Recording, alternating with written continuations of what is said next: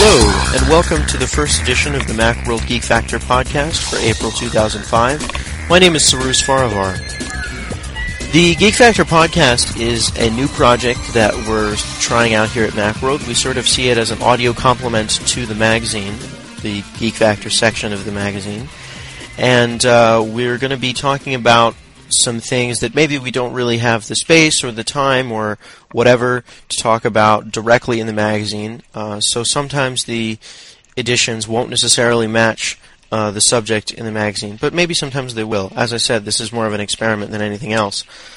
We are going to be talking about Bluetooth today, and we have an interview with Glenn Fleischman coming up, contributor to Macworld and columnist at the Seattle Times.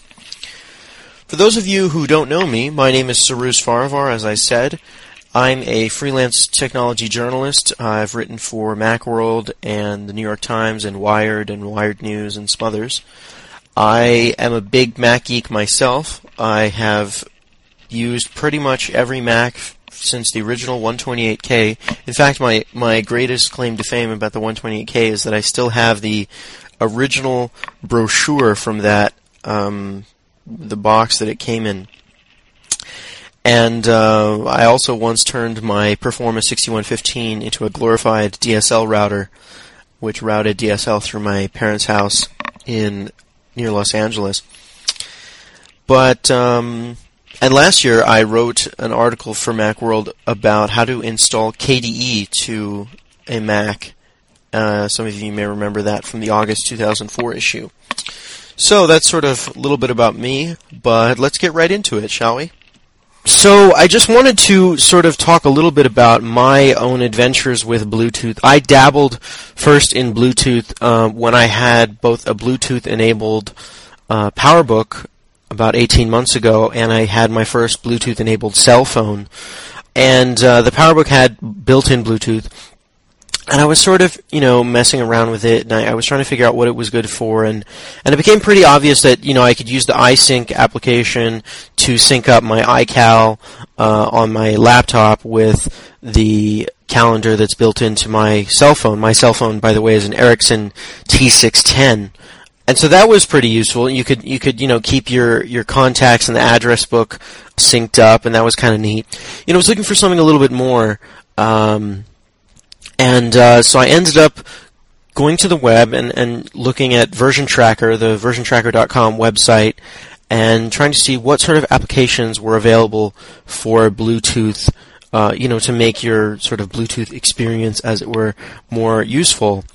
And so I came across a couple of programs. One is a program called SalingClicker, which is done by some developers out in Sweden, and it's a piece of shareware that you can get. It was actually named, if I remember correctly, as it won an Eddie Award, Macworld Eddie Award, a couple of years ago. So it's a pretty neat piece of software. Basically what it does is it installs, and depending on your model of your phone, you might need to, when you download the program, you might need to install some additional software directly to the phone. In my case, it was just installing the software to my Mac, and then it worked fine from there. But check the show notes. We'll have a list up there about whether or not you need the additional install package. Anyway, so I went ahead and installed that, and it's a pretty neat program. Basically what it does is it transforms your cell phone into a remote control, and you can use it to control different applications on your Mac, like, for example, iTunes, or the DVD player, or, say, your mail client, or whatever else. Basically the way it does that is it uses some Apple scripts that they've put together to, talk to different applications and saying, when you press this button, then it does that, and whatever. So that was pretty cool, and so you can, for example, so Bluetooth has a range of 30 feet, I guess, or something like that, and you can sort of, walk around your room or your apartment with your cell phone and control your iTunes. It'd probably be good at parties and stuff. For me, yeah, it was kind of a neat feature, but I didn't really find myself I couldn't think of like actually when in like a real life situation when I would be using that. I guess also if you're a business guy, and you make a lot of PowerPoint or Keynote presentations, you could use it for that to advance slides, or for photography slideshows. I guess it's useful for that too. But I don't really do much of that, so that wasn't really all that useful for me. But yeah, so Stalling Clicker is a neat program. One of the cool things that Stalling Clicker has also is when you're using it for to control iTunes, for example, it actually displays the title track of the song and the artist and the elapsed time both on the computer screen and on the cell phone screen, so that way you can sort of keep track of what's what and how much time has passed and all that good stuff. So that's kind of cool. Stalling Clicker is a shareware program. I believe it's like $20 or $30. I don't know. It wasn't really obvious in the program or on their website how much it costs, but probably it's in that neighborhood. However, there is a free alternative to Stalling Clicker. There's a program called Romeo, which does a lot of the same things that Stalling Clicker does. The only difference is that Romeo doesn't have the cool, displaying the song names and all that stuff, so that's too bad. But Romeo doesn't come with pre-written Apple scripts for as many different applications. As I mentioned, Stalling Clicker comes with ones for PowerPoint and Mail and NetNewsWire and DVD player and VLC and QuickTime and all those. Romeo comes with a few iTunes and DVD player, but so that's good. But it does have the option that you can edit new ones. If you're familiar with AppleScript, you can sort of roll your own Apple scripts and make your Bluetooth phone do crazy things. Yeah, as I mentioned, so I had that before when I had my PowerBook. Now I sold the PowerBook almost a year ago, and I ended up getting an iBook instead. And my new iBook doesn't have Bluetooth built into it. And so, as I was doing this podcast, I was like, well, maybe I should sort of try and figure out what, you would do in the case of, you were someone who maybe didn't get Bluetooth when you first got your Mac, and you wanted it now, later in retrospect. So I started looking around online, trying to figure out what was out there in terms of how to install Bluetooth to a laptop. Installing Bluetooth to a desktop is relatively easy, I guess, if you can get a hold of a Bluetooth module for example, for a G5 tower. Sometimes you can get those at computer shops. I don't know if you can order them directly from Apple or if they even sell them in the Apple stores, but there are a few web pages out there linked on the show notes that show how to do that, but I'm going to be primarily talking about what to do if you have a laptop. So basically, with a laptop, if you want to, as I said, retroactively add Bluetooth, I figured, well, maybe you can buy the chip or card or whatever it is and put it in, like RAM. Turns out that's not really the case. I don't know if Bluetooth comes pre-soldered onto the board when you order it, and so it has to be, put together when the computer's actually built or what. But for some reason you can't. It seems pretty much impossible to add an internal module to a PowerBook or iBook retroactively. So the other option is to get a USB dongle, Bluetooth dongle, which is just like a little USB device that kind of looks like a flash drive that plugs in right onto the side of your laptop. Those things, are really small. They're like maybe an inch long or something. It's just like a little USB thing. The most common ones, the company D-Link that also makes Wi-Fi equipment and some other stuff, they make them and they sell them for about $40. You can get them anywhere at the Apple Store, the Apple Online Store. Most big retail stores like Fry's in California would have them. J&R, I know in New York, has them.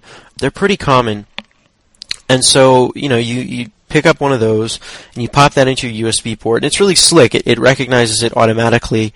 You may need to go and run your Apple system software update and make sure you have the right kind of firmware and stuff, but it doesn't need any special drivers or whatever. It should just work straight out of the box.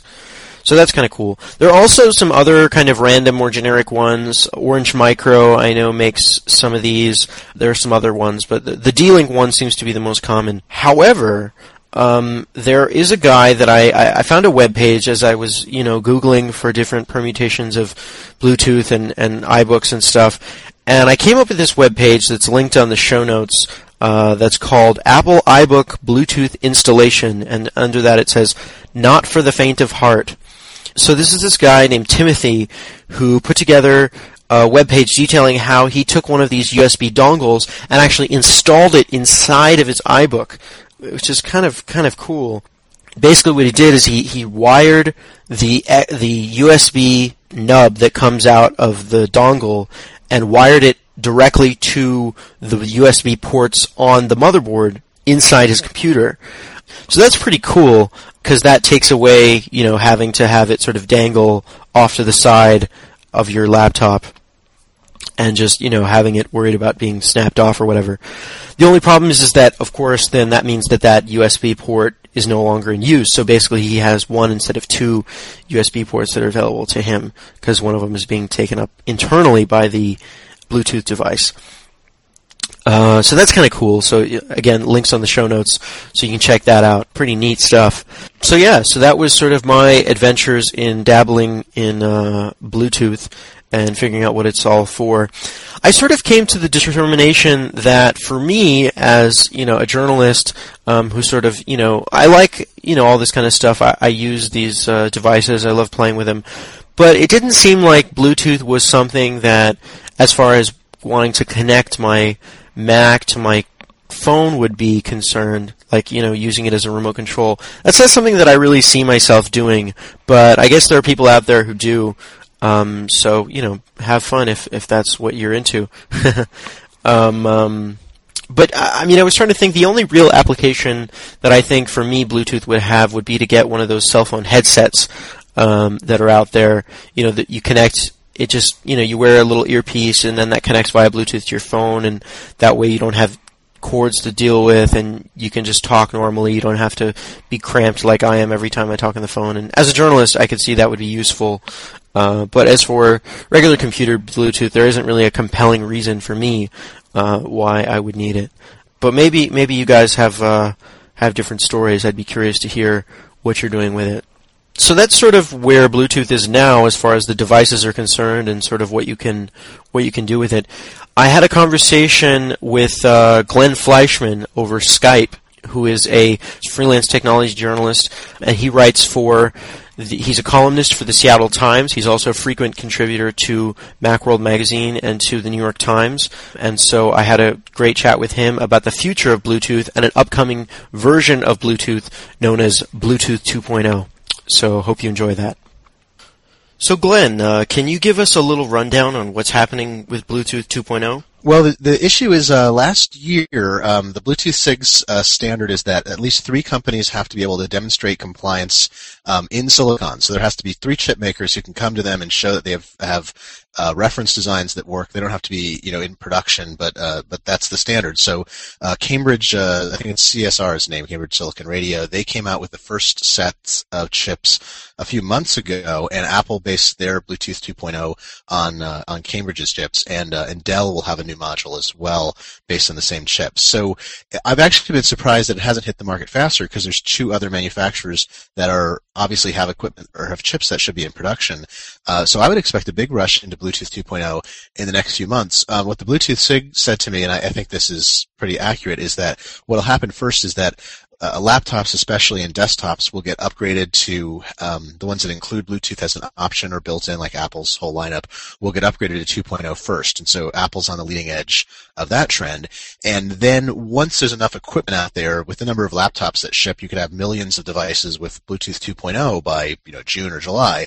Then you'll start seeing peripherals that take advantage of the new standard. And one of the good things about Bluetooth 2.0 is that it's a pretty simple upgrade. It's not an entirely new design for makers of equipment. So really they have to figure out how to integrate the new chips, excuse me, but they don't have to, say, completely redesign everything from scratch. Or that's what I've been told. Now, will the Bluetooth 2.0 devices be backwards compatible? That's what they say, and of course the big issue is if you have some Bluetooth 1.1 or 1.2 devices on a network, or even 1.0, which are a little rare actually, and you're using Bluetooth 2.0, the 1.x devices are going to slow down the network. I mean, this is the same principle that happens in Wi-Fi if you have 802.11b and 802.11g, Airport and Airport Extreme on the same network. The slower device, it takes longer to say the same thing. It actually uses more bandwidth, more signal space to say the same amount of information. So the same thing is true with Bluetooth. If I'm using an older keyboard and a newer set of stereo headphones, the keyboard will take 3 times as much airspace to say the same amount of data. But I think people are going to wind up using more advanced devices that have Bluetooth 2.0 like stereo headsets. So the keyboard uses a relatively tiny amount of bandwidth and the headsets use a lot. So if they can talk faster and the keyboard talks slower, you'll still get the benefit of having Bluetooth 2.0. It won't be entirely restricted to only if you switch everything to Bluetooth 2.0. So would you only see the advantage in something that requires the increased bandwidth, like a cell phone headset? Well, I think that's right. I think that's going to be one of the tricky points is that all the cell phones have to be updated. I mean, how many hundreds of millions of cell phones have Bluetooth now? I think the industry estimates are that it's topped 100 million. So, there'll be billions more cell phones sold the next years that have Bluetooth 2.0 in them, but you're not going to get the advantage until that's updated. I think there's also, I think what you're pointing out, probably indirectly, is that the processor power, the network, I guess it is network bandwidth that a cell phone has is often pretty restrictive. I'm sure you've seen the numbers where you take a Palm handheld, even the current generation ones, you put it on a Wi-Fi network running at 54 megabits per second, and maybe it pushes a few hundred kilobits per second or a meg per second over that network. The same thing is true with cell phones, is they have relatively restricted computational power network control. It's going to get better over time, but even if you have Bluetooth 2.0 in, I don't know if the cell phones will keep up with that rate. It'll still make it faster. It's certainly Bluetooth 1.x was restricting the data rate, but I don't know if you're going to see the full speed there. The related thing actually is that cell phones, we're going to start seeing cell phones that can talk 2 megabits per second to a cellular data network. There's a standard called EVDO, or Evolution Data Only. It's being widely deployed by Verizon Wireless around the United States, and it can peak at speeds up to 2 megabits per second. So you want to have a cell phone that has Bluetooth 2.0 plus EDR, enhanced data rate, built in to take the full advantage of the peak speeds on a EVDO network. So that's certainly one of the driving factors too for the cell phone makers. Is that a faster version of the existing CDMA data network? Yeah, I mean CDMA is I think second generation, and the EVDO is third generation or 3G. There's some bridging standards, like one's called 1X RTT, just to, love all these acronyms, but 1X RTT runs at about 50 to 100 kilobits per second, so still well within, USB 1.1 speeds, which was, 12 megabits per second, or Bluetooth 1.x, not a problem, but the cell makers, the cell operators are really pushing these faster speeds. Cingular, which uses the GSM network standard that's popular throughout the rest of the world, Cingular will be deploying something called HSDPA, just great acronym, which will run, they expect the slow rates will be hundreds of kilobits per second, and the fast rates will actually be, you'll regularly get a megabit per second or more over an HSDPA network. So when you start seeing things like that, then Bluetooth 2.0 makes a lot more sense. It doesn't seem like a big upgrade, but what they're trying to do is make sure there's enough bandwidth in the phones, especially, to carry out anything that's going to happen in the next couple years on the 3G networks. There's a combination of interesting things. Is you could have cell data standards built into headsets and have them be able to pick up music, over a cell network. Verizon's already shipping a product that lets you do short video streams at apparently very high quality on a little cell phone that's more like a PDA than a cell phone. So you'll have actually a lot of hybrid devices that conceivably, with what the chip makers are talking about, there'll be one chip that might do Wi-Fi, cellular standards, including these faster ones, and Bluetooth 2.0 completely integrated into a single chip or two chips. So you might buy a consumer device and have all of these standards built in, and whatever's available you'll use. And Bluetooth would be one of those options for communicating or synchronizing if it's available.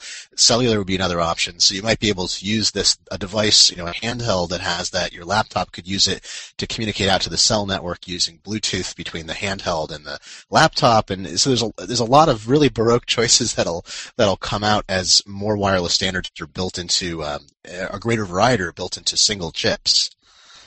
Do you know how existing Apple users who have iBooks and PowerBooks would go about upgrading their Bluetooth modules? Well, sure. I mean, they're stating very clearly that nothing else that they have, nothing out there that was sold before this new PowerBook refresh can be upgraded internally to the new standard. It's different actual silicon. I mean, it's funny these days we expect everything to be firmware upgraded because so much can be done with software instructions, but the way the Bluetooth radios are built, it's actually a physical change in how the radio works inside the silicon chip. So what existing Apple users will be able to do is very likely I'm sure within 6 months, maybe within 2 or 3 months, a company like D-Link, which has been selling the USB adapter for Apple for a long time, will sell a USB dongle that plugs in and will do, it'll be a USB 2.0 dongle very likely because everything's 2.0 now, and it'll offer Bluetooth, and it might even offer some more advanced functions like being a Bluetooth hub or something that would allow more robust Bluetooth communications. But anybody who has a machine that was sold to them before Apple started putting 2.0 plus EDR into the laptops will very likely, if they want it, they're going to have to get a USB dongle or a USB a stub that does Bluetooth 2.0. So do you feel like Bluetooth is now getting to the point where it's useful not just to the sort of geek techno crowd, but also to the mainstream? Well, I think it's my big interest in Bluetooth over the years has been it's been the almost ready for prime time standard forever, and it's and you can buy. I mean, I think very conservatively, there's somewhere between 100 million and 200 million devices on the planet right now that have Bluetooth in some version built in. And the thing is, I think Bluetooth 2.0 is actually the mature version. It's what people are waiting for. It's enough speed to be useful. It's got a number of small technical improvements that people have been asking for. I think on the security side, the last remaining piece is making it simpler. And the Bluetooth state is well aware that the pairing process for Bluetooth is pretty insane compared to like joining a Wi-Fi network. You join a Wi-Fi network, you select it, you enter a password, and you're on. And there's a lot of stuff that happens on the network side that you as a user don't have to deal with. And the Bluetooth people always thought, well, there's all this network overhead, that's bad for people, but we have a very simple network structure. But in fact, it's so invisible that what their next goal really is to make it easier to connect Bluetooth devices to a network, and that could actually produce a renaissance in Bluetooth usage when it's just, a kind of a click and play as opposed to I've written some books in which I have 14 points in order to connect a Bluetooth device to another computer. Do you think that Bluetooth 2.0 will be much more expensive than the existing devices? Well, it's going to be, I don't think they can push that very far.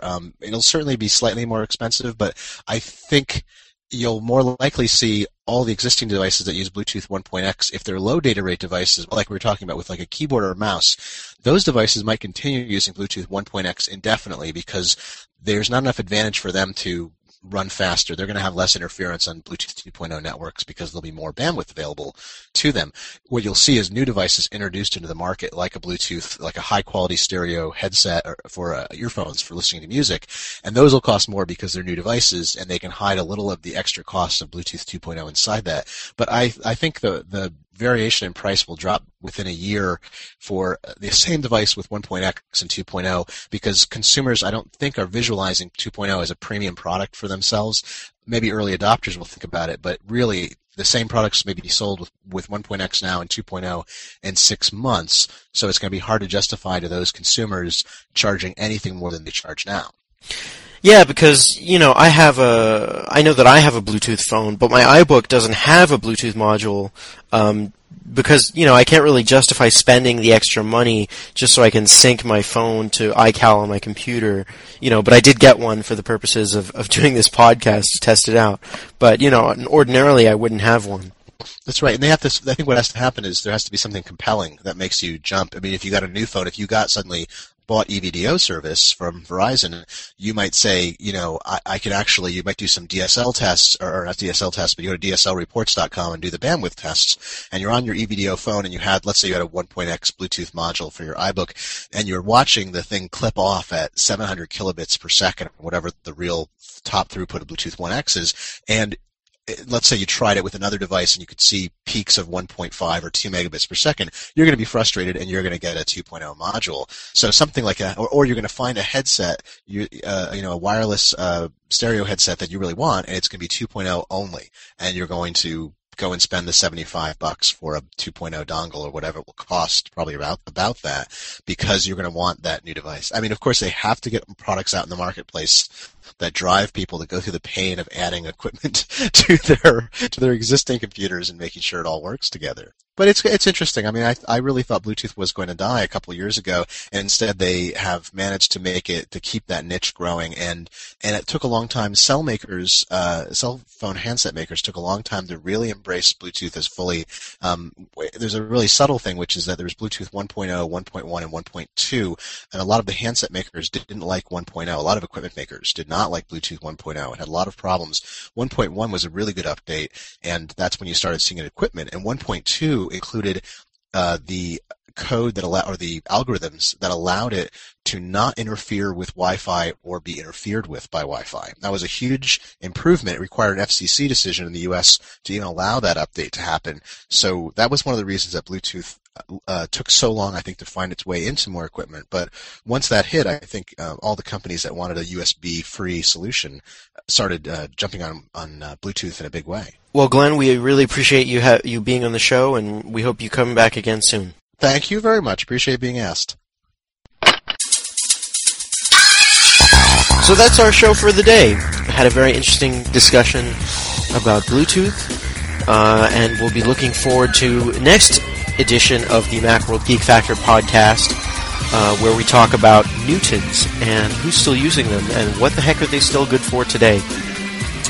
So thanks again for listening. Once again, I'm Cyrus Farivar, and this is the Macworld Geek Factor podcast.